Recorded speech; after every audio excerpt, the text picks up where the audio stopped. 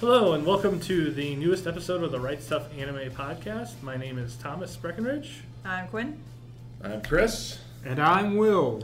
And it's been quite a long time since we put out a podcast. But we have a really good excuse. It's called the holiday sale. Yeah. And before that it was a Cyber Week sale. And before that it was the Black Friday week sale. Yeah. So we've all been busy helping out in the warehouse, picking, packing, receiving items in, putting items up on the sale for you guys to buy at awesome discounts right now. We're not even done yet. We still have 2 more weeks of the sale left. Yay, 2 more weeks of wallet crying. Yeah. No. But we finally got to the point where we were able to escape for an hour or so and record a podcast. It was the great escape. Yes. So this is going to be a little bit different than usual. We're going to kind of just touch on a couple of things we've purchased from the sale ourselves that we are currently enjoying. And then we're going to get into discussion over the last decade in anime. We're going to just kind of touch on every year a couple of the big shows that came out then, how the landscape of anime has really changed in these last 10 years, more than I would think any other decade of anime has. And then we're going to get into our top 5 our personal top 5 anime of the last decade. Our personal. Yes. Personal. Underline. Personal. Yeah. Bolded. This isn't gospel. This isn't like the top 5. This is our personal top 5. You will disagree with us. Just accept it. Or you'll find something new and love us. Yeah, or we'll disagree with each other here at the table. Yeah. So I can almost guarantee you that everybody's going to have a pretty different list here. Thomas is going to think half very that stuff is different, super. very different taste. So, we're going to do the first number 5 and number 4 of our list on this podcast. Next week, we will get another podcast out to you of our top 3 of the last decade. So we'll just get started here. And Quinn, what have you purchased so far from the holiday sale? Too much. Let's see. Oh, shoot. A Bride's Story. I got the manga I was missing out of that series. Did you read Emma before that? I've seen the anime of Emma. You've seen it? Okay. Yeah. The Bride Story is amazing. And it just looks beautiful. The first volume, I was kind of like, plot? Where's the plot? But it kicks in gear near the end, and then it's like, oh, this is good. And it's following a character I didn't think it was going to be the main character, so that was surprising. That was nice. Let's see, what else did I get? There's too many things. I'll have gotten Vinland Saga, the ones that I was missing. I'm filling out the Royal Tutor. The Housewife one from Vertical. Totally blanking on the total title. Delinquent Housewife? Yeah, the Delinquent Housewife. Yeah. I've got all that one. There's a running theme here. It's mostly manga that I've been buying. And my wallet is crying. And will be continuing to cry. But I saved up, so it's all right. Mostly manga so far then? Mostly manga. I've gotten the Megalobox GWP. I got the... Oh, there's a title. I can see the cover. Yeah, that doesn't help at all. But... Wait, what does the cover look like? Maybe I could help. I can tell you the plot line, because the prince is younger than the princess he's to marry, but she can conjure rain, and they're currently in a drought. It's a Sentai title. I have the wrong title I got in my nothing. head. I know No, you guys have nothing. Yeah. I've looked at too many Unless items. it's like lately. Morbido, but that's not. Viz. Yeah, okay. And that is sadly the Blu-ray is out of print Wait, for what's that. the title? Never mind. Morbido. Yeah. Oh, no, it's not Morbido. Yeah. Great series. Oh, overlap there. I didn't realize. Yeah. Yeah. And I know there's more manga that I've bought. There's a pile at home. Yeah. Cool. Chris, what have you been buying? Yeah, I've just been taking the opportunity to fill in gaps in my Gundam collection because, of course, you gotta have them all. So, got a couple Blu-rays to fill the gaps there. One thing I found when we were doing picking, I had not realized that Gunbuster 2 Die Buster got a Blu-ray release that we've got marked down pretty severely on the site right now. I think it's like $5, Yep. so I made sure to snap that up. It's if you like Gynax stuff, it's definitely, you can sort of see the connective tissue between like Fooly Cooly and Gurren Lagann in there, so I love me some weird surreal stuff, and that will be something that comes up later probably. So, but yeah, so I picked that up. I don't think I've saved up as much as Quinn as far as going in here, but I've got a few things. So Cool. Yeah. Well, Yeah, I was one of the lucky few that got one of those Gundam promo cards where they was like, were able to get a steep discount. Same. Mm-hmm. So I spent most of what should have been my holiday sale money on the Gundam money. It still counts. Okay. It's a present to yourself. It's true. So yeah, I was able to get like pretty much all the Gundam that I wanted to get on Blu-ray. So that's really nice. That I haven't already gotten. And then for the holiday sale, I was able to get Fooly Cooly on the Mega Deal. Nice. It's one of my favorite series, and it's about time I actually owned it. There you go. Hey, Will, you should tell us about that cool vinyl that we're offering. Oh, you mean that super sweet Fooly Cooly vinyl set from Anime Limited? Yeah. Oh yeah, it's super sweet. It's got music by The Pillows from the TV show Fooly Cooly. Mm-hmm. It's got some great box art. The Pillows is great. I love their soundtrack. Yeah. No, it is really awesome. We are currently out of stock of it right now, but we will be getting some more here in January sometime. So check it out. I know that Will, you might have been a part of it. Did a video of just what the vinyl casing looks like, how much work they put into it. Mm-hmm. I demoed it on my vinyl player at home, so it is pretty damn awesome. So we also do have the Silent Voice vinyl as well, which is a really nice orchestrated soundtrack to that show. So, but then again, I digress. Will, did you have anything else that you wanted to add that you bought from the sale, or? Well, I was able to get that Dambo Nendroid figure off of the figure sale. Last last couple weeks ago. So yeah, was able to finally get that. That was nice. Cool. Well, my pickups have been the Megalobox Blu-ray from Viz. I got it when we had a limited quantity at a certain price. It is still in the sale, just not as steep discounted. And then I picked up this week the Hunter X or Hunter x Hunter 4 and 5 Blu-rays, as I want to collect that set, as it was one of my favorite shonen series of all time. And then I picked up something non-holiday related. I pre-ordered the 10th and final volume of Happiness. And then I got a couple gap fillers in To Your Eternity. And I bought my wife the Hermione Nendroid to complete her Harry Potter collection of Ron, Harry, and Hermione, and then eventually Snape will come. If that was supposed to be a surprise present and she listens to this podcast, it's ruined. So I give people presents when I buy them. So if it's a Christmas present and I have it already, you're getting it. So I can't wrap. I don't want to wait. Just here, have it. Happy December 12th. Yeah. She got it like last week, so she already got one of her Christmas presents. So and that's just kind of the way I've always done my gift giving. So Nice. I think we're gonna try to fit this in real quick. Is anybody watching anything this season? I know it's been a while since we've kind of gotten together. Anything like Quinn? I've been watching the My Hero Academia newest season and also Ascendance of a Bookworm. So those two have been my main thing. We've been so busy here, I've been asleep whenever I've been home, so it's been hard to try and get some new shows watched. I've been rewatching Chihaya Furu. I'm currently in the second season, and then I was just going to jump into the third. Needed a bit of a refresher. Yeah, I've literally only watched My Hero Academia and Ascendance of a Bookworm.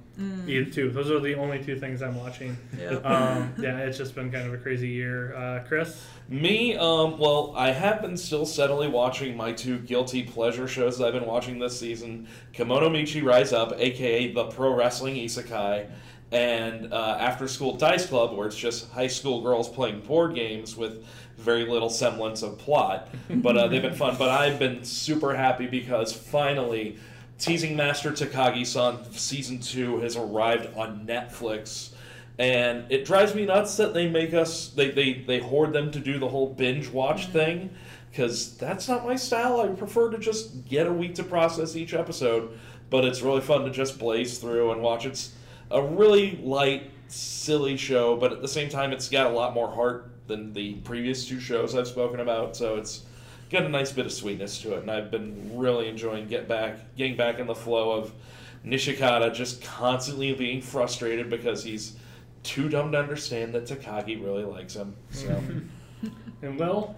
Gundam Blu-rays. But, I wonder where those came from. Yeah, so Gundam 0080, Gundam 0083, 8th MS Team, all good OVAs that we're checking out. Otherwise, for simulcast, I've just been in the Beastars waiting party. Oh. It's actually kind of been like, I don't want to say it's like a bad season, but it's a very quiet season. Yeah. Like, you've got your returning like Juggernaut and My Hero Academia, and like another season of Dr. Stone continuing.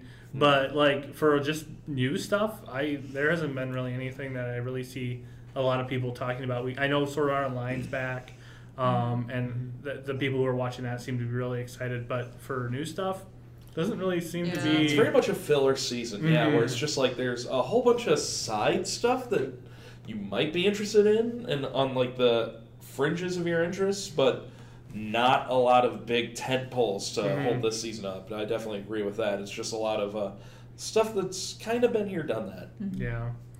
Well, yeah, and then, the winter season's going to be starting in January, and I haven't even taken a look to see what's going to be in there yet. I know we're getting Beastars finally in January, so we'll all be able to binge that. I think people have been waiting to watch that one for sure. All right, so we're going to get into the decade that was the 2010s and kind of just talk about, like, overall what some of the big stuff. And it was kind of crazy to look back at a lot of this stuff. Like, if we were looking at 2010, there was only about 90 shows that came out that year. And a lot of them, it's really weird to think that next year they're going to be 10 years old. High School of the Dead, that one to me, like, I actually thought that was out longer than that, which kind of sounds like kind of a weird thing, but I feel like I've been seeing stuff for that forever. The one that blew me away is Princess Jellyfish. It kind of feels like that just kind of came out like just a little bit a while ago, but that might be because of that nice box set that just came out from Kodansha Comics. Angel Beats is another one. Yeah, Durarara would be one that would make me say, hey, it's that old? Yeah. Or I thought Black Butler was older, actually. Yeah, Black Butler was another one in 2010 too. And like that one's gotten 3 seasons, and I think it was either an OVA or a movie. Yeah. So that series has been around for quite some time. Yep. But yeah, 2010, and then movie wise, the best Haruhi Suzumiya thing, and this is my personal opinion, is the disappearance of Haruhi, and that came out. Yeah, and it's. That's it. But no, I thought that was the best piece of the Haruhi story. And then we also got the, like, kind of looking back, like, to look at what kind of started a resurgence in older stuff was Trigun Badlands Rumble, which was actually a really awesome one-off movie. Like, a lot of the Trigun episodes were very one-offs where, like, you could kind of, it's not exactly like Cowboy Bebop, but you could kind of jump in anywhere and kind of get the gist of what's going on. And the movie kind of just took on great animation, funny story. You know what's sad is that I remember buying that when it came out new, and I have yet to watch it. It is really, really good. It's sitting there in my collection. I am a huge Yashihiro Naitao fan, so I love Trigun. So, and then we moved to 2011. And this is kind of the time where I really started remembering starting to actually simulcast some stuff and watching it while it was airing. The big one for me, so I kind of went into, anybody here who watches a lot of anime has went into slumps. Like, you just get into a thing where everything feels samey and you kind of get bored of it. And like in 2011, Fate Zero came out, and that like pulled me out of like that like lull. Like, to me, that show was just so awesome. Like, I'd never seen blockbuster style animation in anything before, but like every time 2 of the characters in Fate fought, it was like, it felt like you were watching $120 million Marvel movie. Like, it was just awesome. And then not to mention, like, other than the horrific info dump that is the first episode where it's an hour of people talking and walking in circles while they talk, the story in that is really good. The characters are great. It's got one of my favorite characters, Alexander. He's in that. But yeah, 2011, like, these shows started like simulcasting about the same time they were coming, so we were able to watch the same as Japan. Blue Exorcist is another one. Anything else on the list you guys see? Well, I'm seeing Chihaya on this, and I'm like, I don't think we got that over here that soon. No, that one came a little bit later.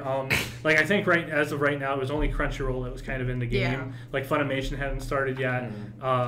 Amazon Prime hadn't started picking up Yeah, it was anything just yet. crunchy. Yeah. And it was an annoying cruise ship boat ad that played in every stinking thing. Yeah. Needless to say, they've gotten my money since. Yeah. Another huge one was Madoka Magica, Oh yeah. which kind of subverted the whole magical girl genre, where you had, instead of like, oh, they're gonna save the day, it's like, nope, you have to sign a contract. it's gonna make and- you cry. Yeah, it was It's brutal. not right, Oh guys. yeah. I still remember like everybody realizing what the show actually was and being like, holy crap, this is insane. But Steins Gate is another one that a lot of people really love. Came out in 2011. Yeah, there's a lot of really Hunter x Hunter finally started airing then too, and that was the amazing remake that Okay. Madhouse did. That I was just a really huge fan of. Yeah. Anohana's on that too, which is Lots of tears. really great. Yeah, I was super happy, and then I ended up watching it prior to the fact that NIS doesn't have the license anymore, so I got an affordable set. And then Bunny Drop also came out. Bunny Drop, crushing Please people's watch the dreams. anime. Don't read the manga. That's all I'll say for that one. So, If you're asking us why, just trust us. Don't ask why. Yeah, just trust us. 2012.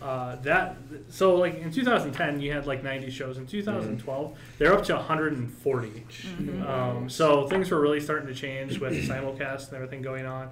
And this is the big year. Sword Art Online premiered, and this is kind of the tipping point where we started to see a lot of people who didn't always necessarily watch anime got into Sword Art Online because they were into MMOs, they were into like the gaming style, and I think this just hit the right button for so many people and kind of converted, like if they weren't already maybe an anime fan, they were like dipping their toe in because they like Sword Art Online, and that's when they started being like, well, what can I watch that's like Sword Art Online? And that's when like I think we got people who revisited .hack and stuff like that, shows that were kind of like that. But anything else on the list that people see from 2012? I know Hyoko was really good, and it took a while to get over here on physical release. Yep. And it's I love that show. I see Kuroko's Basketball too, which, I mean, it was kind of a little bit like Big Wind Up, where it's a sports show. People weren't really into that. It kind of floundered. What down if here. Dragon Ball but basketball? Yeah, I mean, Sure. 2 minutes of a basketball game would take up 20 minutes of an episode because they'd have to stop and talk for 10 minutes about his amazing ability to pass the ball without looking. True. I love Mr. Kuroko's basketball, but yeah, there's sometimes where I rolled my eyes pretty hard. Yeah.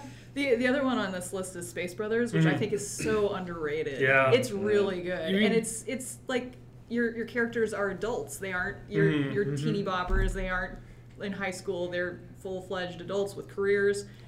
And I love the progression of where they go, because they actually interact with NASA, and it's all true on how the process would work, which I learned so much from the Japanese perspective. I'm like, oh, that's how they have astronauts. Okay, Yeah. that's cool. Yeah, that's definitely something that's on my watch list of stuff to get to at some point. It's just there's like what 100 episodes or so now. 99 episodes. Yeah, Yeah, well, I was it was close, a but lot. I mean, I've always been a big So it's NASA cool. geek. I've been to Space Camp twice, and so it's just right in my wheelhouse of stuff I really want to watch. It's just Really screaming good. at me, like, so yeah, definitely.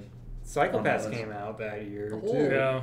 Yep. That's another good gateway anime. Yes. Yeah, the first season was really great. Second season, not so much. And then Moving on. We'll leave it at that. yeah, the movie was pretty good, but the I know they're in the third season right now. It's currently on Amazon Prime. That's actually one of the ones that's simulcasting right now, and I haven't heard anything about it, which usually tends to mean it's not a good thing. But movie wise, personal favorite of mine, Eva 3.0 came out to anger tons of people all over the place. And I thought they were going to get one thing and they got another, which I really liked. I loved it, but there's a lot of people that sure hate 3.0.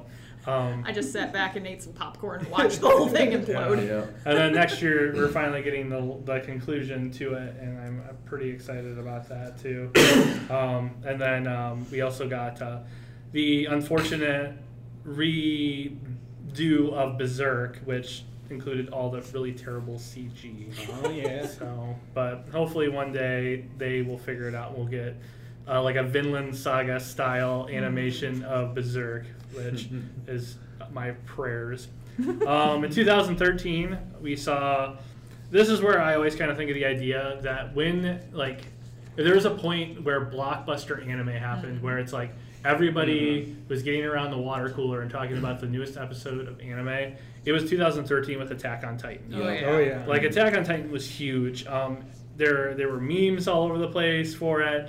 People I didn't know that liked anime were talking about it. Like, did you watch the newest episode? Can you believe what happened to Eren? And like all the mysteries that surrounded it, and like all the jokes of what's in the basement that kind of came with it. But yeah, it was absolutely amazing, and that's kind of where I feel like the blockbuster anime style finally started coming out. And like the worst thing was we didn't get another season of it, I think, until a couple years later. And unfortunately, some of the excitement had died out by then because this last part 2 of the 3rd season was probably some of the best Attack on Titan. And I worry that a lot of people who started with it haven't gotten to the point of watching that new part, which was so great. I just know, like, I was working at a comic shop at the time, and you could see, like, a lot of crossover between that and the fans of The Walking Dead. It was very much that sort of same vibe of everything's really crappy right now. There are things that are literally out there trying to eat us, and we're just trying to survive. And I felt like there was a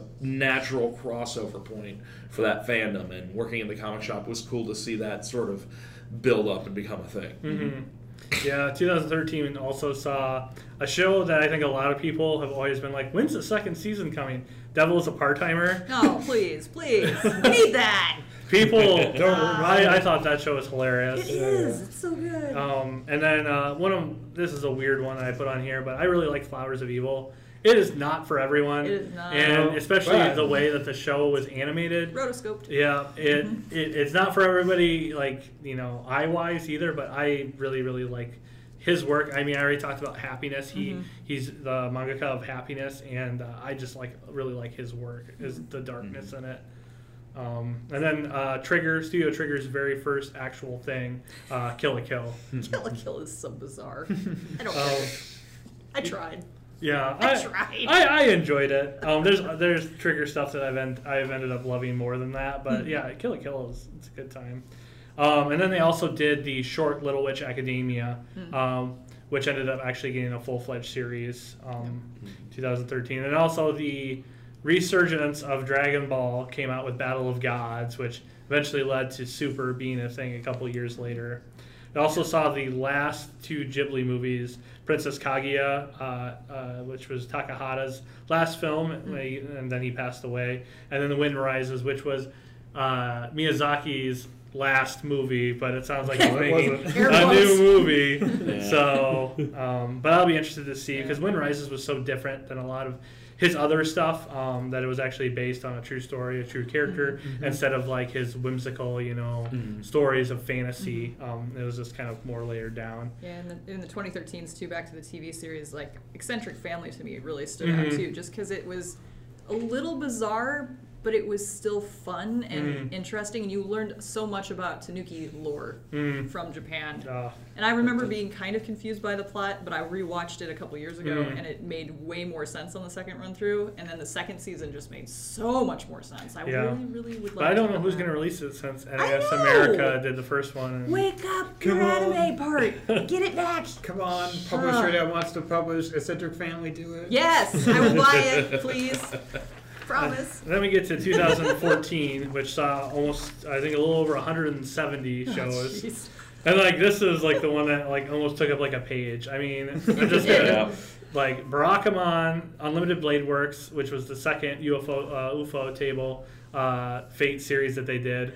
Free Haikyuu, the JoJo Stardust Crusader, which launched the memes of 1,000 votes all over the world. So much roundabout. Monthly Girl Nizaku-kun, No Game No Life, Noragami, Parasite, Rage of Bahamut, Shirobako, Space Dandy, Terran Resonance, Tokyo Ghoul, Yona of the Dawn, and Your Lie in April. Yeah. Like, that was a ridiculously huge year for anime. And I've seen the majority of that list that you just rambled off, too. Yeah, it's crazy to think how much came out in 2014. And, I mean, there's some really, really good stuff. I remember the big hype between No Game No Life. Another show where people are waiting for a sequel. Yep. Space waiting. Dandy was a Watanabe, awesome, Oh, there show. was so much hype for that too. Yeah. When it was coming Especially out. since it also premiered on Adult Swim at Yep. the same time, Yeah, so that was a big help nice for people English that dub. didn't, want to pay for it. Yeah, people got super excited for Tokyo Ghoul until they ended up getting to the second season and then wondered what happened. The train went off the rails, and then Tokyo Ghoul Re came out, and everybody's like, "Well, this is still one big giant mess." Just confirmed. I absolutely loved Parasite. It got me to read the Oh, manga. I've always been one of those people that I think it almost should have ended on the episode with, I can't remember what the female's character name is, was where the main character meets her at the park and takes the child. I thought that was like the emotional climax of that show, and all the stuff that kind of happened after that. I was like, yeah, whatever. But no, Parasite's amazing. It is, and it's like it's a horror genre, and that's usually not my thing, but it's so good. Yeah.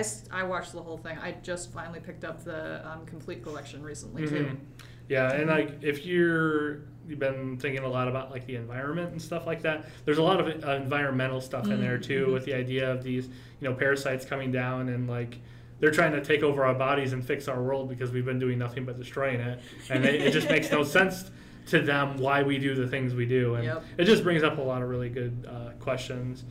Terror in Resonance was another one too. I think this was a Noitamina show where I know there was a little bit of controversy when it was airing in Japan because of it having to do with terrorism. Oh yeah. And these kids committing the acts they were, but it never took off like I kind of thought it would, but I think it's a great show to bring up nonetheless. And Your Lie in April was another like Onohana, like cry your ear. You know what's gonna happen in the end, but you're still watching the train slowly hit the wall. And it did such a good job visualizing how the main guy was struggling with everything in his life, and the music itself had great visuals to accompany the actual songs that they were playing. It was very pretty to watch too. And then movie-wise, it was actually kind of a quiet year. It was when Marnie was there, which was a Ghibli title, but it wasn't done by Miyazaki or Takahata, and then Expelled from Paradise, which was actually one of the better-looking CG movies. Is unfortunately, I think, out of print now for Maniplex. So 2015, this is it was another pretty awesome year. Assassination Classroom came out, Death Parade, Blood Blockade Battlefront, Sound Euphonium, Ushiro and Tora, Dragon Ball Super made its appearance, Snow White with the red hair, Monster Musume for all the fan of service people out there, Overlord, The Return of Lupin. I know that Fujiko Mine came out, which was kind of a side Lupin thing, but the actual Lupin story continued with Part 4. We got a new Gundam in Iron-Blooded Orphans, so not part of the Universal Century, but still did really, really well. And then the amazing One Punch Man that everybody was singing the opening theme all over the world. Anything big on there that pops out to you guys? Assassination Classroom does to me simply because I heard the scenario of a big yellow octopus-looking teacher teaches kids how to assassinate things, and I'm like, what the heck is this? And I shunned it for the longest time, and the hype wouldn't go away. So I finally broke down and was like, okay, I'm going to watch it so I can say it's stupid, but I loved it. And now it's one of my favorites. So it's so well done, and I love the fact that the manga and the anime are pretty much a mirror of each other because the manga finished up as it was airing, so they got the actual ending in there. Oh, it's so good too. Yeah. I love the twist at the end. There's two things on this list that are in my top 5, so I'm not going to say too much. Yeah, I was going to say there's something here that's online too. So I'm going to be very quiet. Snow White with the red hair is another one of my favorites. That did not make my list, so I'm going to gush about it here. Mostly because it got shoved off the list by so many other things. But yeah, like that is such a good like fantasy story with realistic problems between falling in love with the prince, even though she didn't even think about it in the first place. He's the one that fell in love with her. And it's like, oh my gosh, it's so realistic, and I love the side characters who have enough personality to stand on their own and have standalone episodes. And I've read some of the manga, and some of those scenes with the side characters are actually expanded in the anime. It was done so well. Yeah, I love that show. Yeah, I mean, One Punch Man, it was the perfect like recipe. Madhouse doing the amazing artwork for the show, great soundtrack. All the characters were just so interesting, and just the fact that they took shonen tropes and turned them kind of inside out and made it into a comedy. Like, you know, we always laugh about, like, you know, Goku powering up again and being the strongest one there, but literally you start off the show with, here's the strongest person ever. There's nobody stronger than him. What's it like to live in a world where you can defeat anything? And it's literally a comedy about that. And not to mention the fight scenes are just absolutely beautiful. That last episode where he's fighting the creature from the space, and it's just this epic, unbelievable animated fight, and like he still just takes him to the house at the very end. Consecutive normal punches.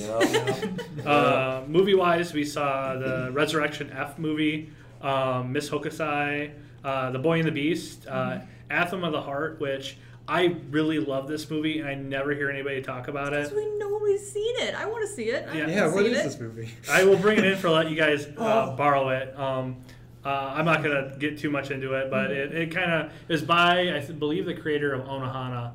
But it has to do with 4 high school students, and they all have their kind of own trauma. And it deals with a girl that has a serious trauma, and you really feel like the story is going in a certain way, and the last half an hour kind of completely redirects it. But I'll bring it in. It was an Aniplex release, I believe, that no longer. I think it might still be. Was it still? I think awesome. so. But yeah, I'll bring it in. I champion it to people all the time. Yay! It was also the beginning of the Digimon Tri movies. You know, like the 2010s were very much the what is old is new again, and I'm so cursing our coworker's name. It's now in my head. The theme song with the Digimon Monsters. Thank you. I always think of the original Japanese song, but that's a banger. That's a banger. Yeah, my introduction to Digimon was not the Fox Kids show. It was actually watching the Japanese version. 2016, lots of more anime. This one had some that I feel like I just watched yesterday. Erased, Grimgar of the Fantasy and Ash. This one might be weird for somebody. I put this in here because up until Ascendance of a Bookworm, that I felt like there was never a show that actually dealt with real life, like, consequences of actually being in, you know, another world. Like, these are characters that are put in this world. They're not overpowered. They just have regular, like, abilities.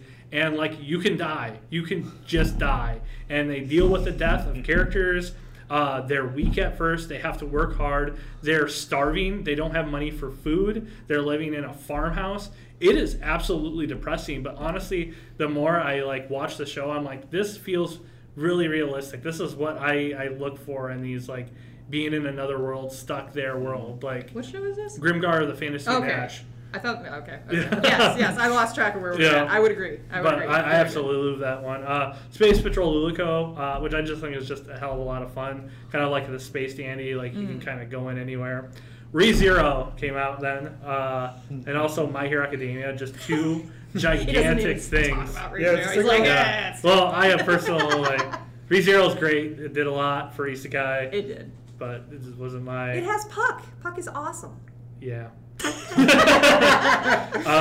Another one that I really think is just a great time. Haven't you heard? I'm Sakamoto, which has an awesome opening theme. Cabaneri the Iron Fortress, which is done by the guy who did Attack on Titan, not the manga, but the show. And this was his kind of personal passion project. Yeah, and it's recently gotten available on Crunchyroll now, too. Yep, Crunchyroll, and then they did a movie that takes place after the anime that is on Netflix streaming.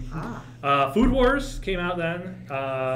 Food Wars. Yeah. That first episode, it took me 3 times to get through that. 3 times. If you can make it through the first episode and all the wondrous food orgasms, it's good. But just get through that first episode. Orange is another one I thought. I remember when it was coming out, a lot of people had already read the manga for it and really were excited. And it looked like it did a pretty faithful adaptation. Yeah, it was very true to the source material. Mob Psycho 100, which I'm one of the people that actually make the argument that I like this more than I like One Punch Man.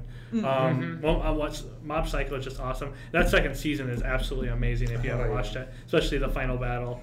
And then the phenomenon that was Yuri on Ice. Phenomenon. Oh man, Came out in yeah. 2016. Oh my gosh. Those were the days. There's squealing girls everywhere. That was another one too, where like you had people who weren't fans of anime that were fans of figure skating. Yep. They were watching this and absolutely loved it. Oh, man, It but- also turned up the fan base of actual figure skating. Like so many people were watching that, and all the figure skaters are like, "What's going on? What Yuri? What?" And now they do routines to the music. Yes, they do. Yeah, routine to music. They dress up as the characters Yes, when they yes. ice skate. You were gonna say something. Oh no, I was just like, I do like the show, but man, the ending to the first episode was so wild. Yeah. And then another one I wanted to throw on here that I thought was really good was March Comes In Like a Lion. That's very good. Another really good emotional show. Movie-wise, it was actually a pretty good year. We saw the Mobile Suit December Sky, which those movies have been really amazing. Thunderbolt. Oh. The big One Piece film, Gold, that came out then, and that was probably the biggest One Piece movie so far. We didn't get it over here yet, but Your Name premiered in Japan in 2016. And we all, I mean, that's so big that J.J. Abrams is making a movie about it. Yeah. Planetarian, which actually streamed as an OVA series, so we actually got to watch it over here, which is really cool. It was very good. I remember watching it on Funimation Now when it came out, and I was like, I'm gonna buy that, and then it didn't come out for a long time. I will say on this one, if you do watch it, watch the OVAs. They're the better of the two. The movie that kind of goes beyond a little bit is just a rehash of half the OVAs. It ruins the emotional content. So watch the OVAs and save the movie for a different day. Silent Voice also came out then. We didn't get it over here for a while longer than that. And then In This Corner of the World, which is one of my personal favorite movies that have come out in the last 10 years, decade for anime. 2017. Did you miss the Juggernaut on 2016 underneath your Space Patrol Lilica? Did you mention that one? I My Hero. My Hero. Yeah, we mentioned My We mentioned Hero. Every Zero. Yeah. We didn't Okay. really touch on it. Okay, because Yeah. it felt like we just jumped those two, and I'm like, My Hero is like the everywhere. Juggernauts. Yeah, My Hero's everywhere, so I'd rather give some love to some shows that may have been That's missed totally by people. fair. it's like this little indie project called My Hero. This is not like Okay. a phenomenon. Carry on. So we are in Into 2017. So this wasn't too long ago, but Black Clover made its premiere. Boruto. If you didn't get enough Naruto, You got more you Boruto, got Boruto. who looks exactly like him. Yeah. Ergamanga Sensei came out. Girls Last Tour, which is a really amazing show. In Another World with My Smartphone. Sword Oratoria. Kakaguri. I think that was a Netflix series that came out a little bit later. Yeah. But it's really, really stylish, cool. Land of the Lustrous, which was like the first time I was like, oh my god, somebody got CG right in anime. CG. Yeah, it's oh so my good. gosh. And these are the people who are doing Beastars. So Oh, that's nice. the reason why I was like on the bandwagon. Heck yeah. Little Witch Academia finally got its actual series. I'm pretty sure this might be on somebody's list. Made in Abyss. Made in Abyss. That is Just an so good. absolutely amazing series. Miss Kobayashi's Dragon Maid, which is going to get another season in 2020. Princess Principal. Recovery of an MMO Junkie, which was the one that I kind of felt like came out of nowhere. It did. It Like, so did. people were like, oh, this sounds like a generic thing. And then everybody was like, oh, I'm absolutely in love with it. Yeah.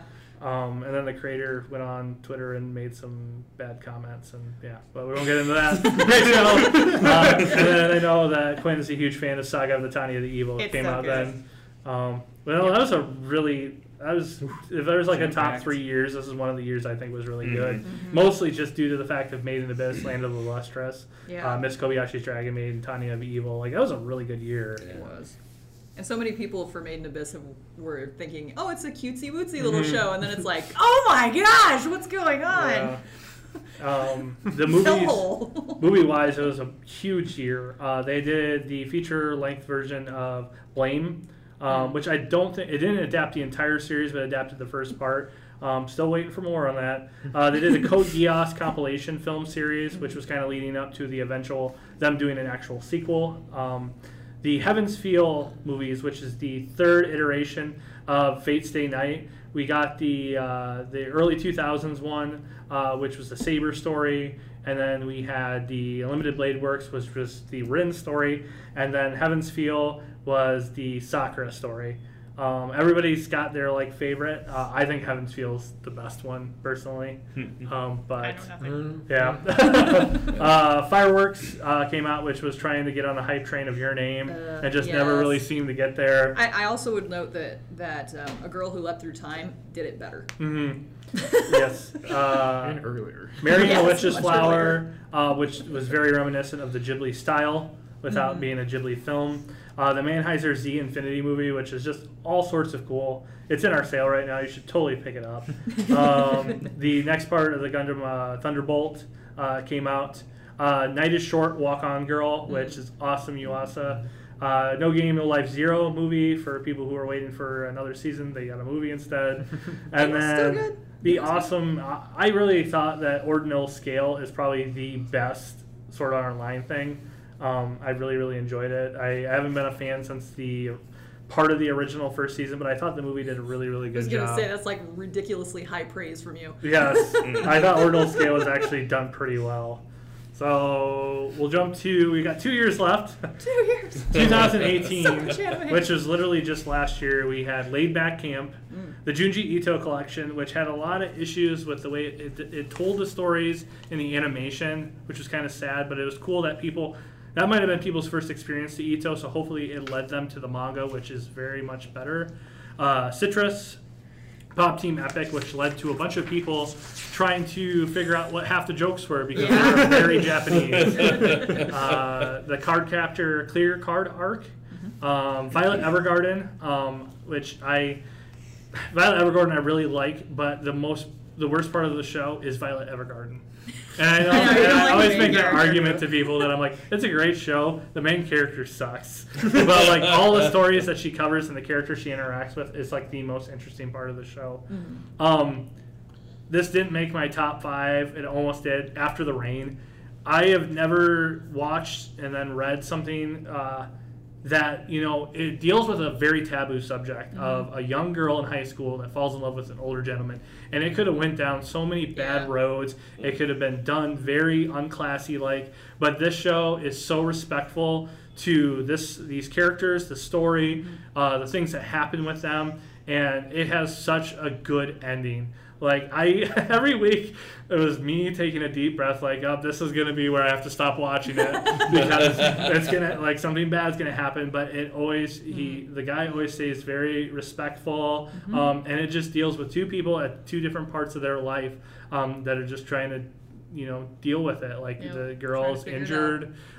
She's lost her friend. She's very independent, closed off now. And then this gentleman he's divorced. He used to be a great writer. He's managing a restaurant and just kind of living life because that's what you do. Yeah, and his character, I see so many people that talk on the internet and stuff like that his character can kind of be personified in they're at the point where they're just going through the motions and stuff like that, and they had this passion and they're just trying to find a way to get back to where it was. And I can go on about After the Rain forever, so I'm not going to, but it hasn't got a physical release yet. We do but have the manga. It's in the sale, and I also bought that too. Yes, it's so good.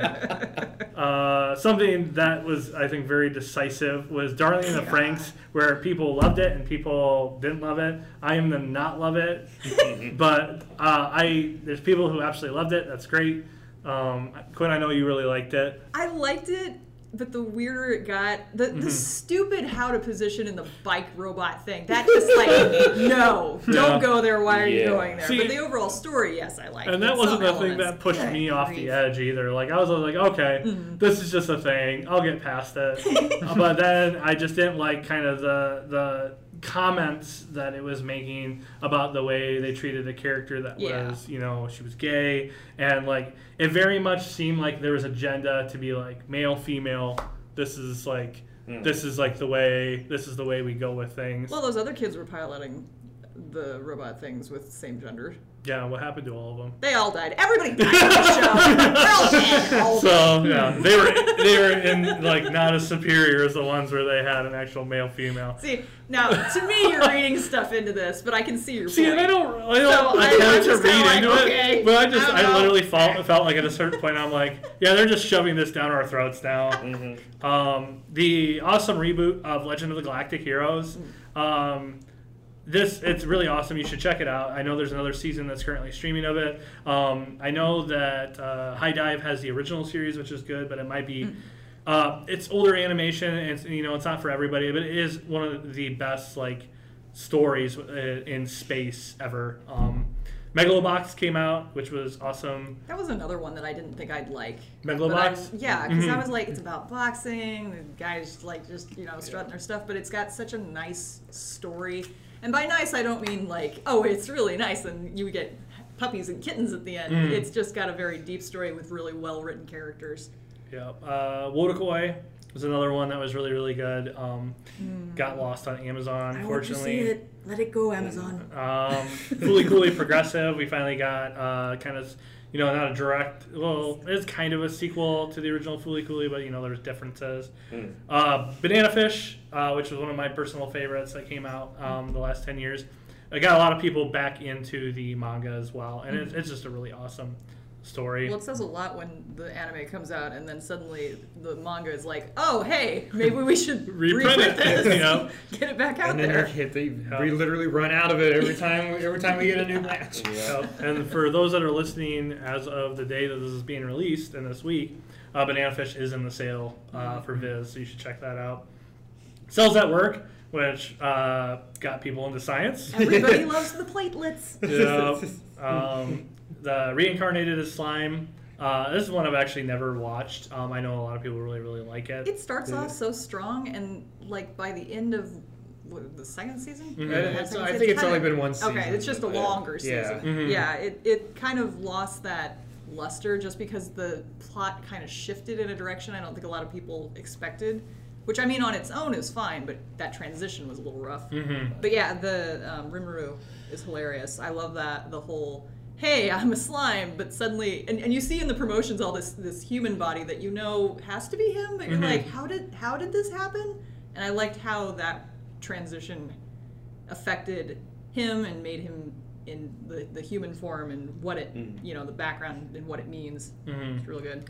Rascal Does Not Dream of Bunny Girl Senpai, which was another one that I think people were like, oh, that's a long name for a stupid show. And then everybody started watching it, and they were like, wow, this is really good. It's so good. Zombieland Saga, which turned an idol show kind of upside down. A lot of comedy, a lot of good stuff there. Goblin Slayer, which it's like, you thought Berserk was dark. Well, get a load of this. It wasn't my personal cup of tea, but it was like the first episode was a shock factor too, because I've heard that it doesn't stay in the crazy oh my gosh zone. Yeah, I keep on hearing. So like, if you can get past the first episode, then it's awesome. But then I hear about the first episode, I'm just like, see, most people me saying that about Food Wars. I'm like, yeah, I can do that. But this, I'm like, sure. SSSS Gridman, love Gridman, which was really, really good too, and just kind of gave a lot of good vibes from a lot of those old school giant mech shows. Yep, and added a lot of cool like meta features to the storyline too. It's just the stuff they did in that show just blew my mind. I'm so excited. That's what I've got on pre-order now. In a couple months. So.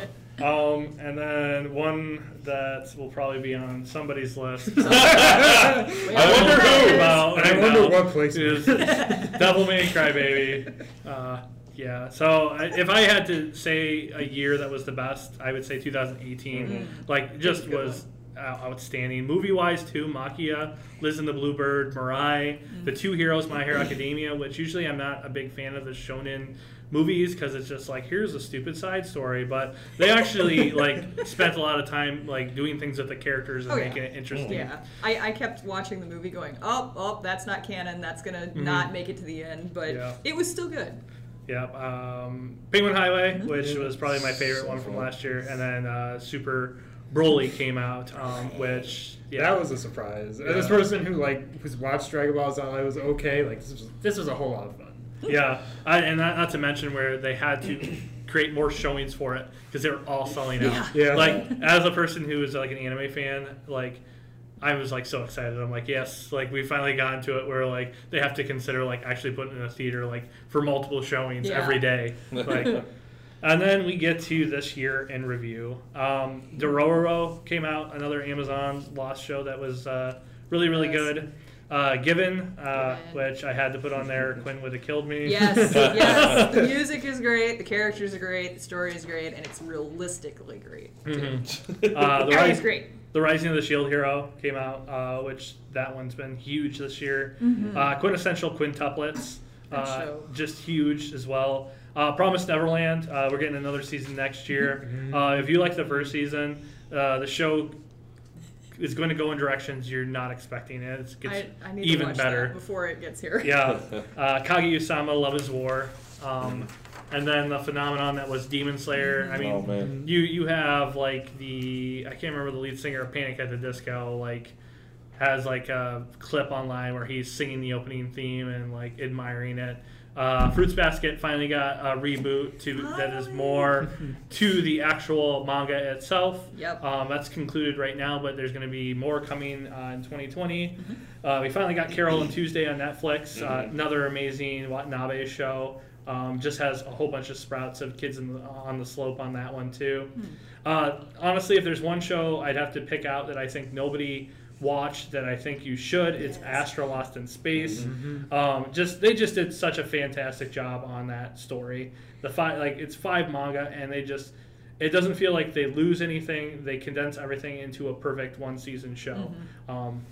Dr. Stone, Fire Force, which doesn't really seem like it took off like I thought it was going to. I kind of get the impression that Fire Force is doing what Soul Eater did, where it didn't really make much buzz when it first came out. It kind of got lost, and then I feel like people still like it, and it'll just continue to build. And also it's got the challenge of going up against something very similar, which is later on in this list of stuff for 2019, where it came out at almost the exact same time and seemed to do, possibly in some people's opinions, better the concept that they worked on. So, but we'll get to that in a second. Maiden of Your Savage Season. This was one too that unfortunately was on High Dive and only on High Dive, but I really liked it. I thought it dealt really well with the awkwardness of being a teenager and first getting into relationships, and I thought it is just very tasteful and very, very good. And if you don't have access to High Dive, we have manga in the sale. Yep. Shameless plug. Vinland Saga, which I can gush about all day. I'm not going to, but Vinland Saga is great. Sentence of the Bookworm, which really has taken off and been really good. I'm glad it's going to be getting a second season. And then a new Fate series, Fate Grand Order, Babylonia. I know I have not had a chance to catch it, but I know a lot of people have really enjoyed it. Movie-wise, Made in Abyss has been getting a movie compilation with a third one coming out next year for an actual sequel coming out. Yep, it'll be the sequel from where the anime left off. Kogias got a sequel, the movie for Lelouch. Guess Lelouch is not dead. Promare, which I thought was just stylish and just tons of freaking fun. So awesome. And then we won't be seeing it in theaters till January, but Weathering with You, the successor to Your Name, which has gotten a lot of positive buzz so far. So be interesting. This one will actually probably be nominated for an Oscar this time around. And it probably still won't win because Disney. Hollywood. And Disney. Because Frozen 2 came out. Yeah. Yeah. So we just condensed a decade into like an hour of us just kind of going through stuff and gushing here and there. But yeah, no, it has been a great 10 years. I mean, like I said, we are in the age of simulcast where we're basically getting everything the same as Japan. Manga is almost the same way with like the Shonen Jump app where we're getting the stuff on Sundays like Japan. Yeah, and Kodansha has their digital first too.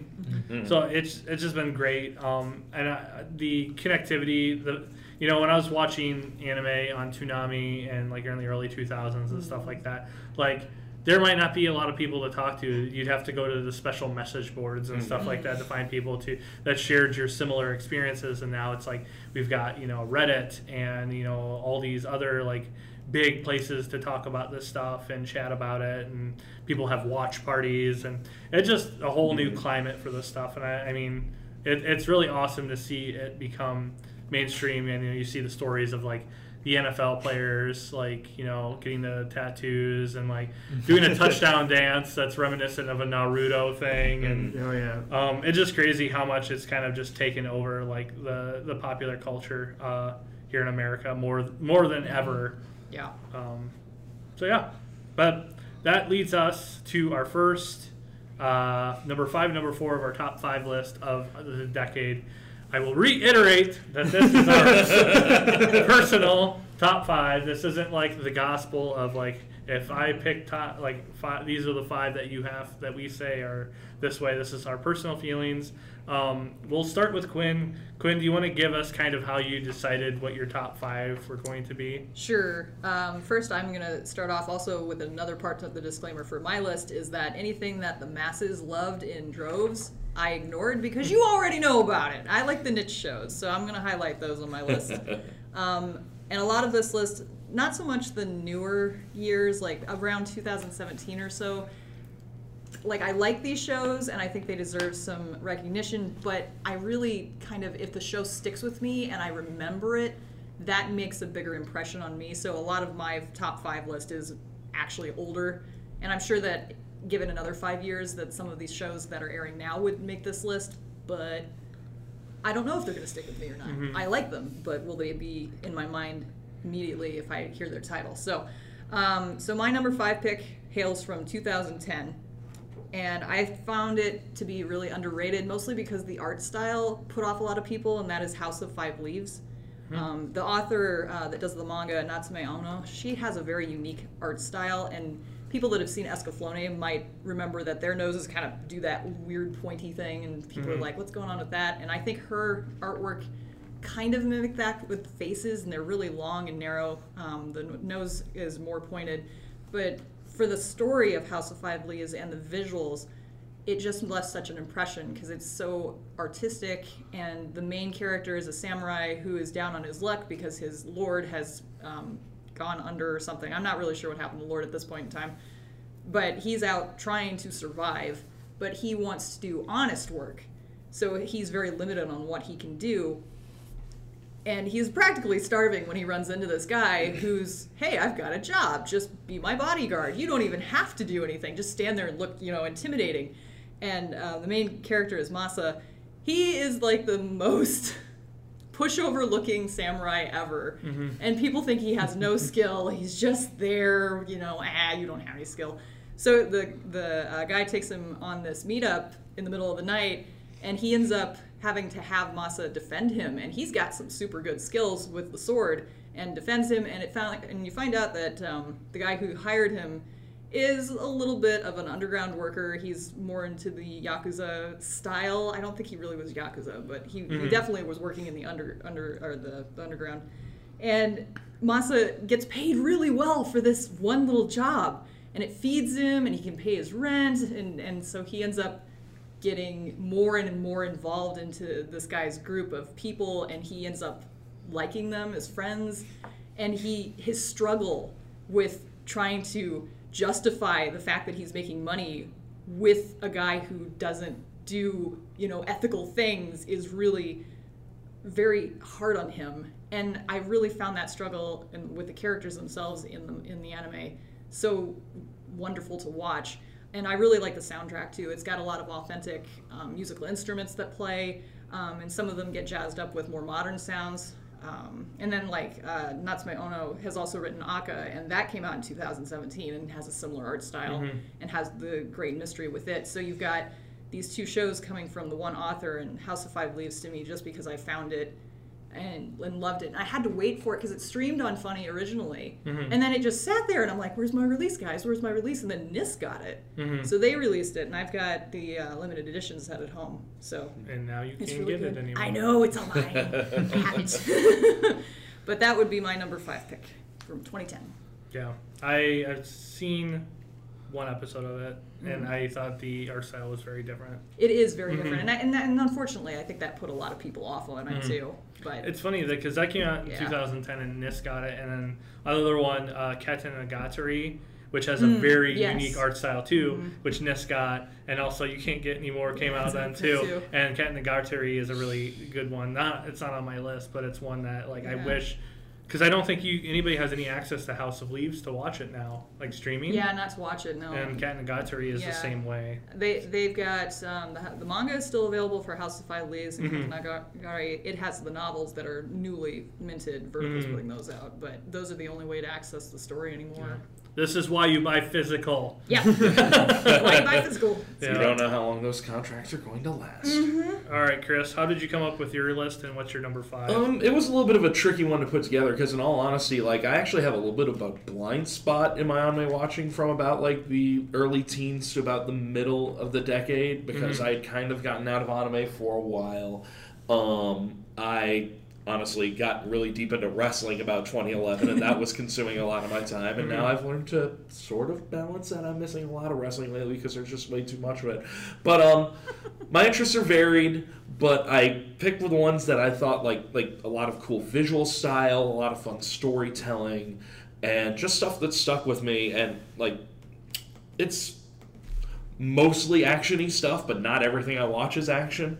It's just sometimes like the slice of life stuff, it's fun, but it can also sort of wash out a little bit and be very samey. And so the ones that had a lot of style and a lot of idea behind them stay out to me. And so my number 5, we'll just get this one out of the way because everybody knew one of these shows would end up on my list. I have a Gundam show. What? I know, shocking. There was a lot of good Gundam this past decade with stuff like Unicorn, Iron-Blooded Orphans, but my personal favorite Gundam show of the decade, that's my number 5, Mobile Suit Gundam: The Origin. And what it does is it takes Char Aznavour, the quote-unquote main villain of the original Mobile Suit Gundam, and it fills in his backstory in such a nuanced, brilliant way.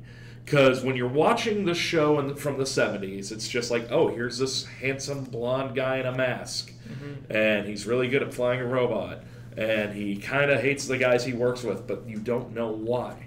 And so it goes back to him as a child, and showing all the steps that happened that made him the man that he became, all the political intrigue that he ended up being wrapped up in as the part of being the son of a revolutionary and then having that revolution completely usurped from his family line. And so there's a lot of cool, very house-like struggle, kind of Game of Thrones-y kind of thing, people trying to take control. The devious Zabi family trying to take their will over his families, trying to supplant them, make them like, oh, I mean, we use his image, but no, he didn't really do much. We're the one that are behind it. But then they also do it with modern style art. So they take the designs from the 70s and really polish them nicely to modernize it in such a beautiful way. And it's just such a tense, deep drama that tells you how the villain became the villain and gives you a sense of his motivation. So that was why I really enjoyed that series so much. It just added so much depth to that original show that was just, a kid's show in the 70s and actually made it even more meaningful. And that was a 6-part OVA series, right? Yep. It was 6 parts, No, and that was really good. It got into a lot of Char's sister too, who plays a huge part in the original Gundam series as well. So, no, that's a really good pick, for sure. All right, Will, what did you put together your list, and what was your number 5? All right, so I just tried to do as standards as I can, what I thought were quote unquote the best. So I seem to gravitate to anime to somehow I don't know how else to say it, but stand out. Either they've got a really interesting art style that they're going for, or there's a concept that's really unique, or they just go about tropes in a way that I wouldn't expect. So for number 5, I ended up picking Made in Abyss for my number 5.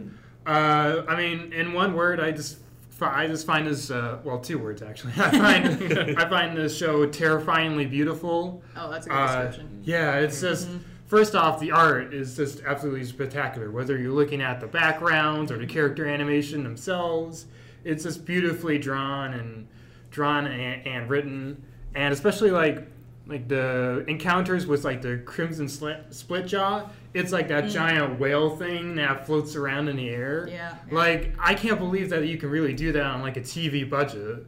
Like at the beginning or when in her final encounter on one of the layers, like that it was looked like a movie budget. Yeah. The whole thing did.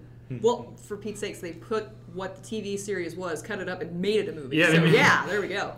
Yeah, and that was great. But I just found also that it was just a really, at least the first like 10 episodes or so, just this really good metaphor for growing up. Because you got Reg and I forget the female character's name. Ritsu? Rico, No, I that's think. Rico. Yeah. And how they have to leave their child friends behind to go down into depths that they have no idea what's down there or what to expect.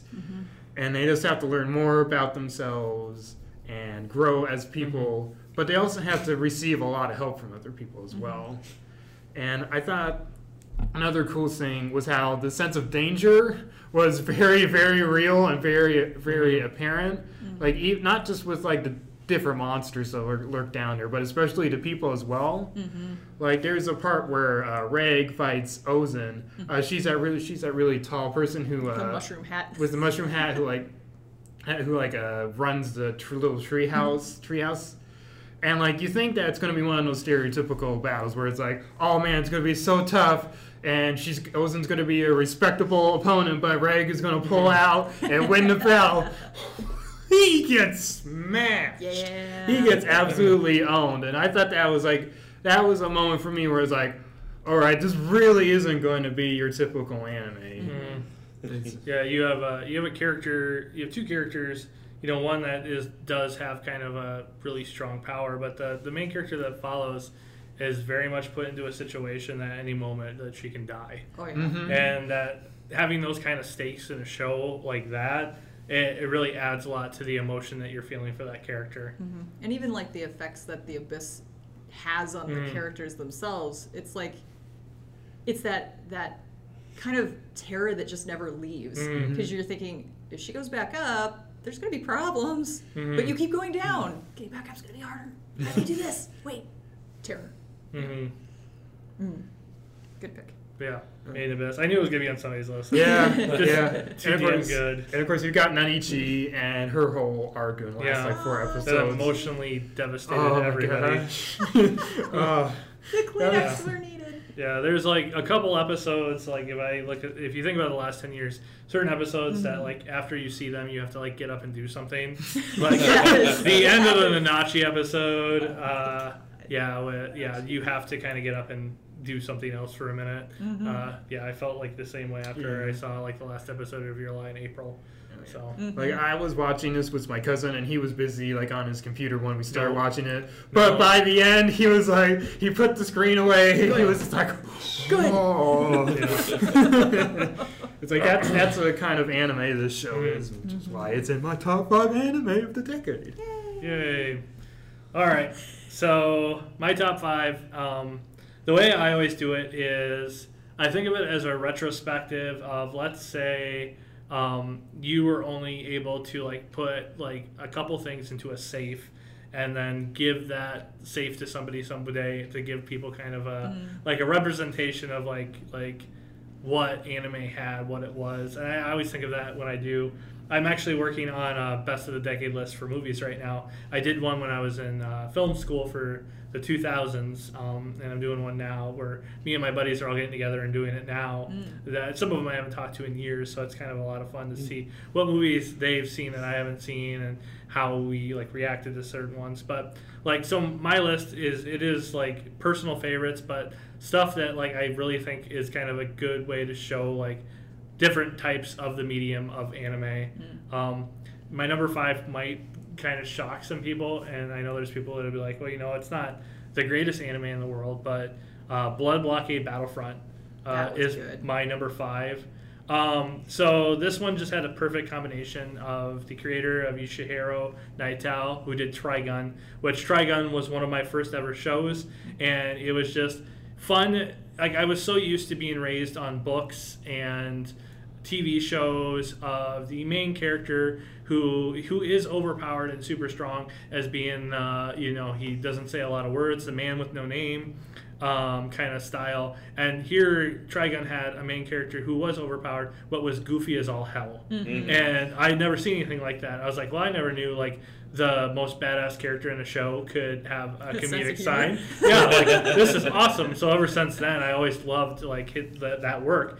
I'm hoping one day Trigun gets a remake that's more closer to how the anime was or the manga was, because the anime and the manga are different. But then also the director of the show, Rie Matsumoto, who did Kyosuya Gaiga, which was a very off-the-wall style art show from the 2013. Very out there, very crazy. These two combining together to make this show, I recommend it to anybody who's a fan of Durarara, Baccano, or Trigun. So the premise of the story is, it is New York City, but one day a portal opens up and basically destroys part of New York City, and it fuses together to create this world of humans and aliens and monsters, and they call it Hell Salem's Lot. And it follows the main character called Leonardo Watch, who's a young boy who, when this portal opens, this creature comes out and says, like, I'm going to like take your eyes, and then in the place of your eyes, like, I'll give you a gift. And he was going to lose his eyes, and at the last second, his sister sacrifices herself to save her brother, and her brother gets an ability called the all-seeing eyes, so he's able to see things and realities and stuff like that nobody else is able to see. And it basically starts with his journey coming to the heart of Hell Salem's Lot to try to figure out what's going on with his eyes and how he can give sight back to his sister. And that is just a small part of the insanity which is going on here. True. It is, the first episode is so all over the place. I understand why so many people who saw the first episode were like, this is not for me. This is all over the place. What the hell is going on? It follows a group called Libra, which is basically, I don't want to say they're the police, but they're the people like that try to vigilantes. keep the chaos under control. Yeah. Because there are cool, just super interesting characters in here. They introduce vampires, and vampires are the strongest creatures known to man. Like, they're super fast, they're super strong, they can regenerate. There's a lot of people that are like, we don't know if they ever decided to uprise, we would all be doomed. And there's an episode where two of the characters, the Libra, have to fight two of the vampires, and they're losing terribly until the rest of the group kind of gets there. Klaus and Zap. Klaus is just an awesome.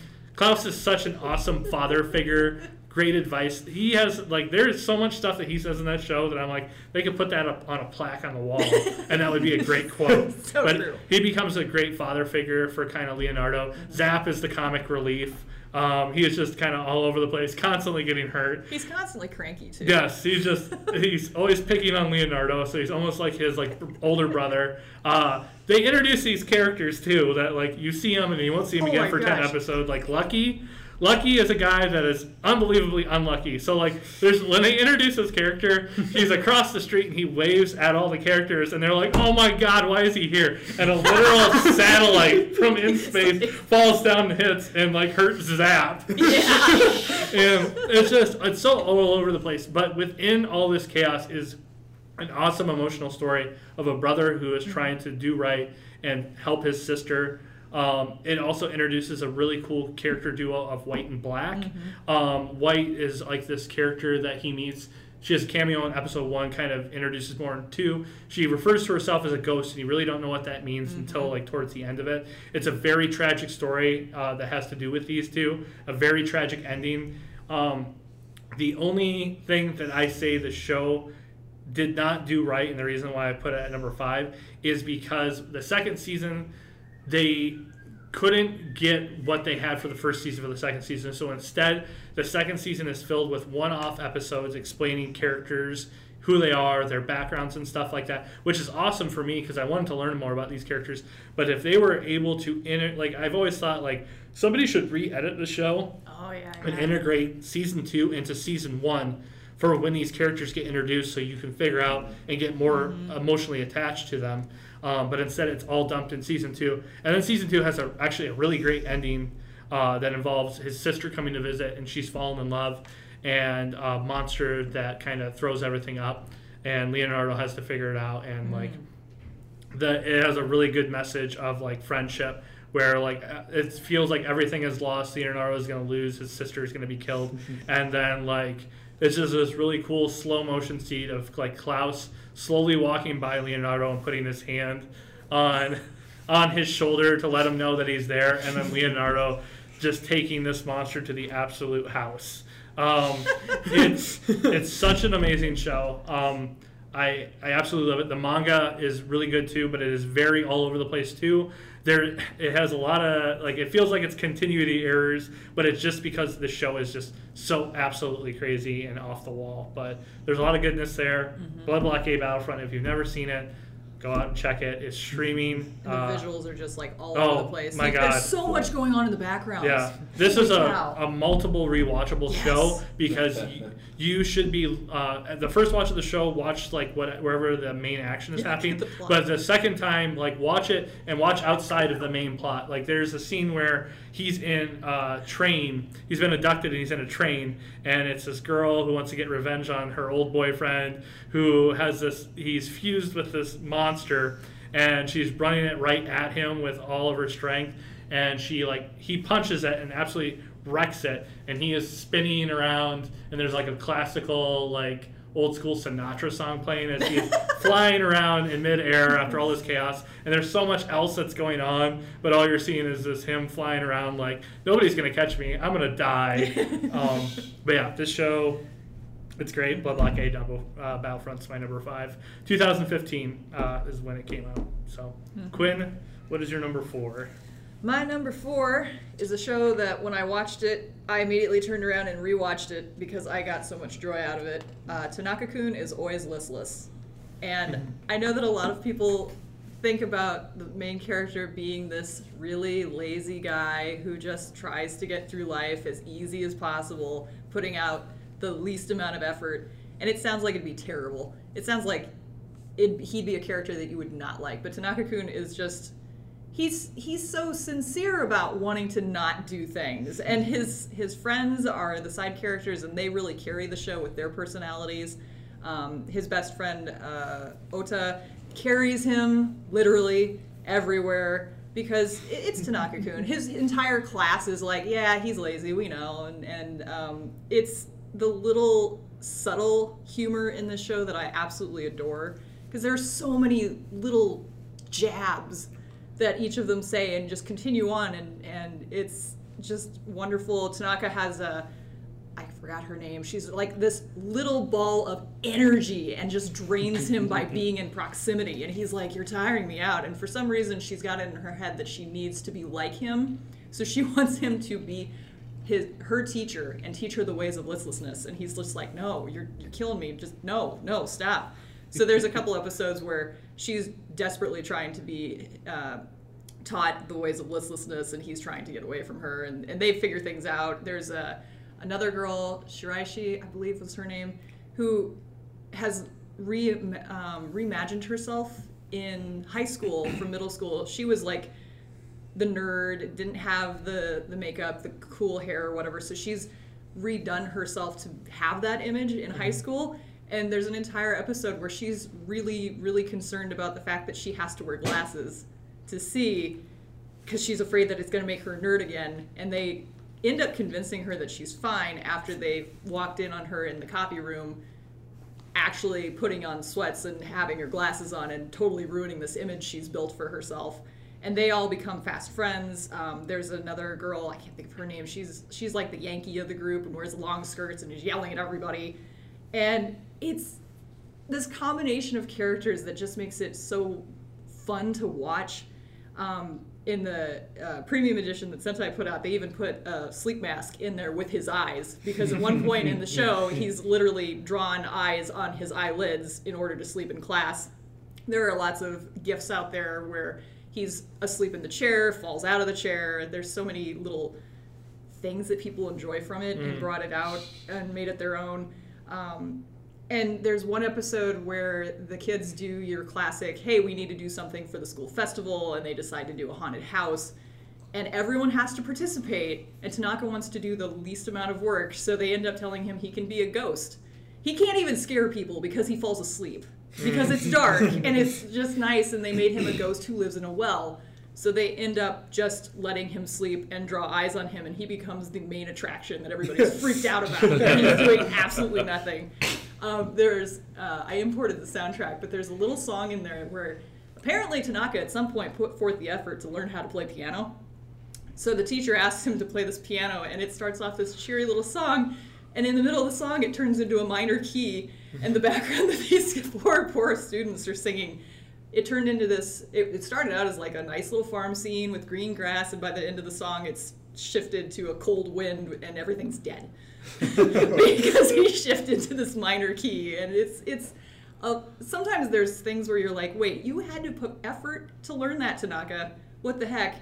One of my favorite scenes in the show is they rearrange seating assignments. He ends up in the front of the class, which means he's gonna, teacher's gonna be like, you're asleep, wake up.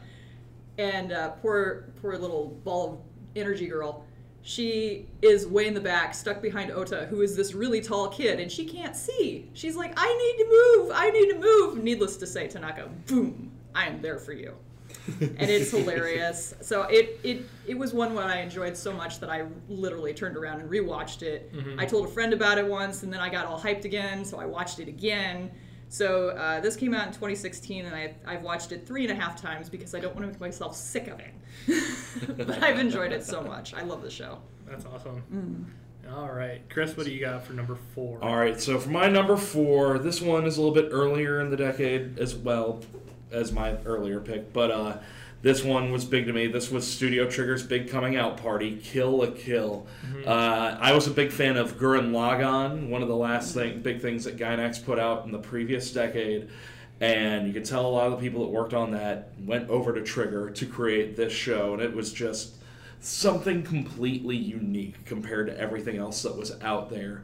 Like, it just had an intense visual style and a chaotic energy to it that just took me from the start.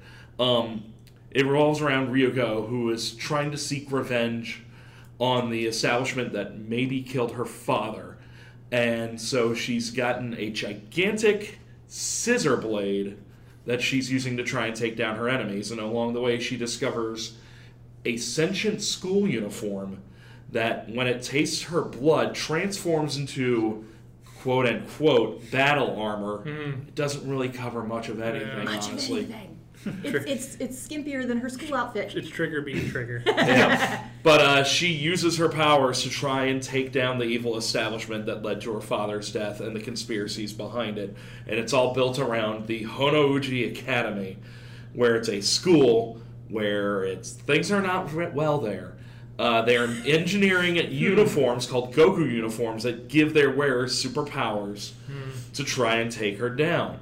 And so it's just a bunch of chaos and style and extreme nonsense that I just love. Like, there are, like, all the high-standing students at Honouji, they have their own specialties, and their uniforms accentuate that. So there's, like, the hacker has, like, different computer panels he can patch up, and he doesn't talk much, and when he does, like, the front panel of his coat that covers his mouth opens up and then closes shut. There's one guy who's Ira Gamagori. He's just, like, as big as a house. There's one girl who's just like, I lead the marching band, and so she's got, like, the baton and the drum majorette hat, and she's still a fighter. And it just gets more and more crazy until it's people who are fighting to be nudists. But it's so accurate. The storyline is just ridiculous. But just the level of style they put into it, it's just incredible. Like, they do the big, gigantic block letter names that you can see its DNA move on to Promare. Because it's a lot like that, where it's just everything is just accelerated to the maximum. There's no middle sliders in this show. Everything is just cranked up to the maximum at all possible. It gets very dark too. Oh yeah, but it's just crazy the things that they do and pull off in that show, and it's just something where they were just like, you know what, go out there, make what you want. Just don't let us hold you back. And so it's just creativity, just gone all the way out possible, just pure spectacle. It's it just cracks me up so much. I enjoy it. Yes. I watched it when it first came out. I always remember being like, if this is everything that Trigger's going to do, it's going to be an exciting next couple of years because I'm so excited to see what other stuff they're going to do too. Mm-hmm. But yeah, and then we all saw Promare, and Promare was so it's awesome. a good time this year. Yeah. And Aniplex actually just released a complete collection of Kill la Kill on Blu-ray. So if you get the whole thing, if you want to get the whole thing, this is a perfect time to do it. So, Will, number 4. All right, for number 4, I feel like this would. I'm a big fan of Shinichiro Watanabe, and when I found out there was an anime where he teamed up with Yoko Kanno to do the anime score, I was like, oh man, I gotta see it. And then I fell in love with Kids on the Slope. Ah, yes. Just a really lovely short series. It's a period drama set I think it's supposed to be set in the end of the 1960s in Japan. Yep. And it's about this high schooler named Kaoru who moves in with his military family to a small town, and he ends up befriending this guy named Sentaro, who is supposed to be this. He's this really big delinquent guy, but then you find out that he's also a big fan of jazz and playing jazz. And he's able to rope Kaoru into joining his jazz sessions, and from there it just becomes this really lovely little friendship / romance, however you want to call it, between the two. Frankly, it's one of my favorite friendships in all time for anime. It's just a very realistic take on friendship and what people go through during that time of their life. But also just showing how music can unite people that you wouldn't otherwise be friends with, and how music overall can heal your soul, get you through all the rough times. And as someone who grew up with listening to jazz, thanks to his dad always putting it during family road trips, and also worse things to listen to. Oh yeah, John Coltrane, good stuff. Nice. But also just being a person who also played an instrument back in high school and middle school, understanding how music is able to do all those things. This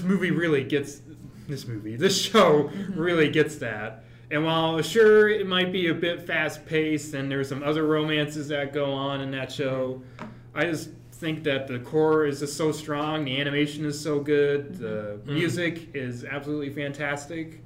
I just feel like it really rises above to being one of Watanabe's best shows. Yep. Nice. Agreed.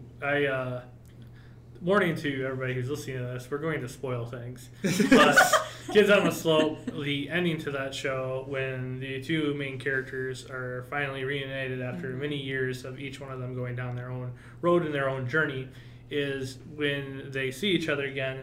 Instead of an embrace, a hug, or words to express that, they express it through music. And it is kind of a very awesome, amazing scene that to me only Watanabe would understand and be able to produce. And yeah, Kids on the Slope is really one that I just do not hear enough people talk about, and I think everybody should catch that show. So Sentai has a nice release, and it's cheap right now. I was going to say I picked it up a few months ago. I still haven't had a chance to watch it yet. No excuses. Thanks for spoiling, but sorry. I'm going to get to it. No, it's definitely I love stuff like that. Beck Mongolian Chop Squad was one of my favorite anime of the early 2000s, and so I feel like from what you're saying that fills a lot of the same sort of connected tissue there, and I'm excited. Yeah, but it's also got a nice historical angle to it too. So you're also seeing how our music fits into that time period. Awesome, very cool. Yeah. If you ever see any memes with anime kids from high school running into the hallway to check something out, it most likely came from Kids on the Slope. Cool. All right, so my number 4. This is another one that has the most misleading opening of an anime I've ever seen. Oh no. That I wasn't lucky enough to see the original short that the show was based off of that led to its creation, and that's Death Parade. That is so misleading for the opening. You're so right. I listen to that opening all the time, It's so good. I never skip it if it plays on my Spotify. Have you guys ever heard the opening to Death Parade? Probably, but it's- Okay, it's I'll have good. to play it after the podcast Yeah. is over. Oh no. Sorry, podcast listeners, you're not privy. Go to YouTube and look at the Death Parade opening and just know that it is nothing like what the show actually is. But so back in 2013, Madhouse entered. Every year they do a thing called Anime Mirai, which basically up-and-coming artists from studios are able to create a short work, usually 20 to 30 minutes, to kind of show like what their abilities and stuff like that. And they created a little short called Death Billiards, which was the idea of two people who come down in an elevator into a bar. And they are forced to play a game, and you figure out throughout the progression of the story that the game they're playing, that the winner and the loser, one will be reincarnated, the other one will be sent into the void. There's a lot of religious overtones here, but it's also a lot about just human nature and morality. And a lot of times these characters, when they come down there, their memories are suppressed. Yep. So they do not remember the acts or the people they were in their previous life. So a lot of them will go to desperate measures to make sure they win this game because they don't want to lose and go into this void. But yeah, Death Billiards, it was really cool. And I never got to see it until the show came out, but then Death Parade came out, which is an entire series based on this premise where when people die, if two people die at the same time, they're sent down into this bar where they're met by Disum, or Disum, I think it is. He's an arbiter, basically, which basically he tells them he spins a wheel and they play a game, anywhere from billiards to bowling to an arcade game. And through the game, the story opens up about how these people ended up here, what kind of lives they lived and stuff like that. Sometimes the story will mislead you and make you think you know somebody very, very well and they deserve to be reincarnated, and you figure out that they're not a good person. And they mislead you with children. They mislead you with older people who seem very nice. The very first people that get sent to this game are a married couple that at first you would think they had a good life together in an unfortunate accident where their car went over a bridge. But you figure out that they're both not very good people at all. And the story progresses and they get mad at the arbiter that is doing the game, like, why did you do this, blah blah. There's another one where it's an idol, a male idol, and a fangirl, and that one is a really good one too, because I believe the fangirl doesn't disappear right away, that she stays around for a little while to be friends with one of the redheaded arbiter. And she's kind of an interesting character. And then there's also this black-haired woman that's there helping Decim out to kind of do his everyday stuff. And he's kind of new to the job too. Yes, right? he's new to the job, and they're not humans. They're purposely created for this job. So they're not supposed to really have any empathy for these people, but through his relationship with a black-haired woman, which, it's been a little while since I've seen it, but I'm pretty sure that she never gets a name. Even in her flashback, I don't think they ever refer to her name. So she's just this person. He gets to feel empathy, like he feels like, because you end up finding out that the reason she's there is a very tragic story. And she's always in the background. You sometimes don't even feel like that she's going to be a big part of the story until the end. But it all kind of goes down in the end. But I just absolutely love this show.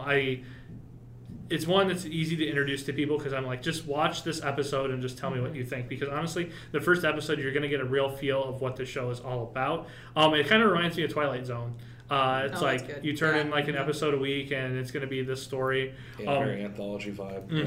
It's awesome. It never needs another season. It got its point across throughout the whole thing. Didn't it have a kind of an underlying hint at a bigger story though? Yes. You meet the older gentleman who is kind of I don't want to say he's the god of it all, but he is the overseer of everything. And people will go to talk to him. I think he's always playing billiards, which is kind of the joke to the thing that was originally made.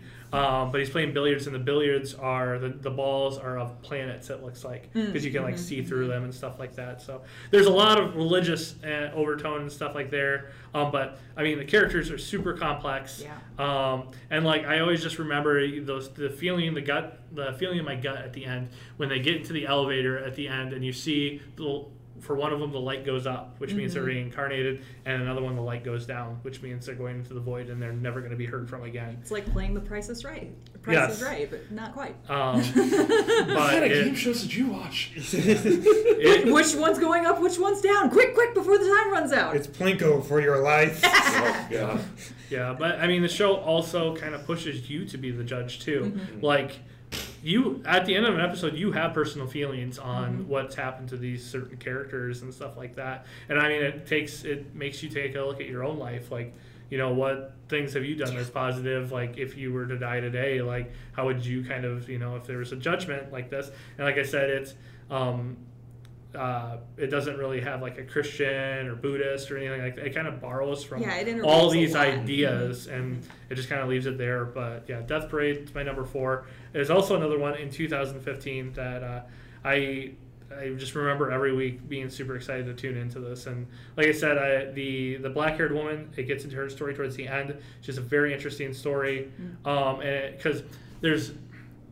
I said I was going to ruin things, but I kind of don't want to ruin this part. Yeah, don't ruin this one. But the reason she is there is different than everybody else. And you will be able to catch on after a little while that why she's different than everybody else. But it doesn't make it any less tragic when they explain the reason why she's there. And it gets into why she's there and how it affected the people that she loved. And I find that statement very, very powerful. Especially in like these, you know, last 10 years where there's been issues with certain epidemics that the show kind of touches on. And I feel that the show is very tasteful and very classy in the way it does it. But yeah, Death Parade is my number 4. Cool. Yeah. So we have blabbed at you guys quite a bit already. We're making up for lost time. Yeah. So we are going to cut it over here. We will be back in a week here, and we will go through our top 3 of the decade, our personal top 3 of the decade. If you have any questions or comments for us, ideas on shows that you didn't hear us talk about in the decade, or maybe your own personal, you know, top 5 that you want to throw at us, you can always reach out to us over at rspodcast@rightstuff.com and let us know what you like, what you saw, what we forgot, how dare we forget so-and-so. It's probably on my list. Yeah, I didn't get to say it. Remember, we got 3 more. Yeah, we got 3 more. This is part 1, folks. I'm super interested to see if there is going to be anybody that intersects. But honestly, I think that all of our tastes are so very different that I think everybody's going to have a differing opinion. So, but with that, we will leave you and we'll see you guys next week. See you next week. Bye-bye. Later, y'all.